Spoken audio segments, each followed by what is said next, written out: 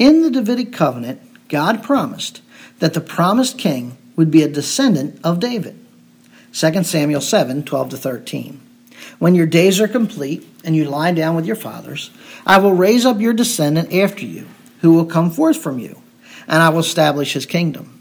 He shall build a house for my name, and I will establish the throne of his kingdom forever. The promised descendant would build a temple, and his reign would be forever. God will install this king, and he will reign from Jerusalem. Psalm 2:6.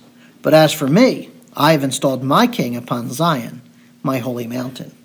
From Jerusalem, the king will subdue his enemies and rule over them. Psalm 110, 1 and 2. The Lord said to my Lord, sit at my right hand until I make your enemies a footstool for your feet.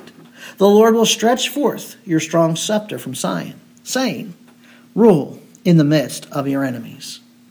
This descendant from the tribe of Judah and the lineage of David will be born in Bethlehem, but will also be eternal, according to Micah 5:2.